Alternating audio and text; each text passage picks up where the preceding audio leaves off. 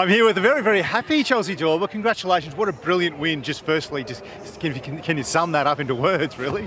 I don't know, I don't think I played in an A-League game where we've won 8-2, but definitely a great performance when the girl was bouncing back from 1-0 loss in Perth on Thursday, so we couldn't have asked for much more. That was huge, wasn't it? And there was certainly a lot more intensity about this side today, wasn't there? Yeah, we knew that coming into the game that it was going to be a tough battle, but we pushed through it through 90 minutes, didn't stop at, what was the score, 3-4-0 at half-time. We kept going, and we deserved the win. What about your partner up front, Fiona? Didn't she have a game? She didn't stop scoring. She didn't stop scoring. It's worth it, you're allowed to for that. Yeah, she played really well, finished the goals nicely, so well done to her. And both of you just combine really nicely at the moment, don't you? Yeah, we've been played well last season and this season. I think that form's continuing, and I think a lot more to come for the rest of the season. Well, congrats on today's win. Thank you very much.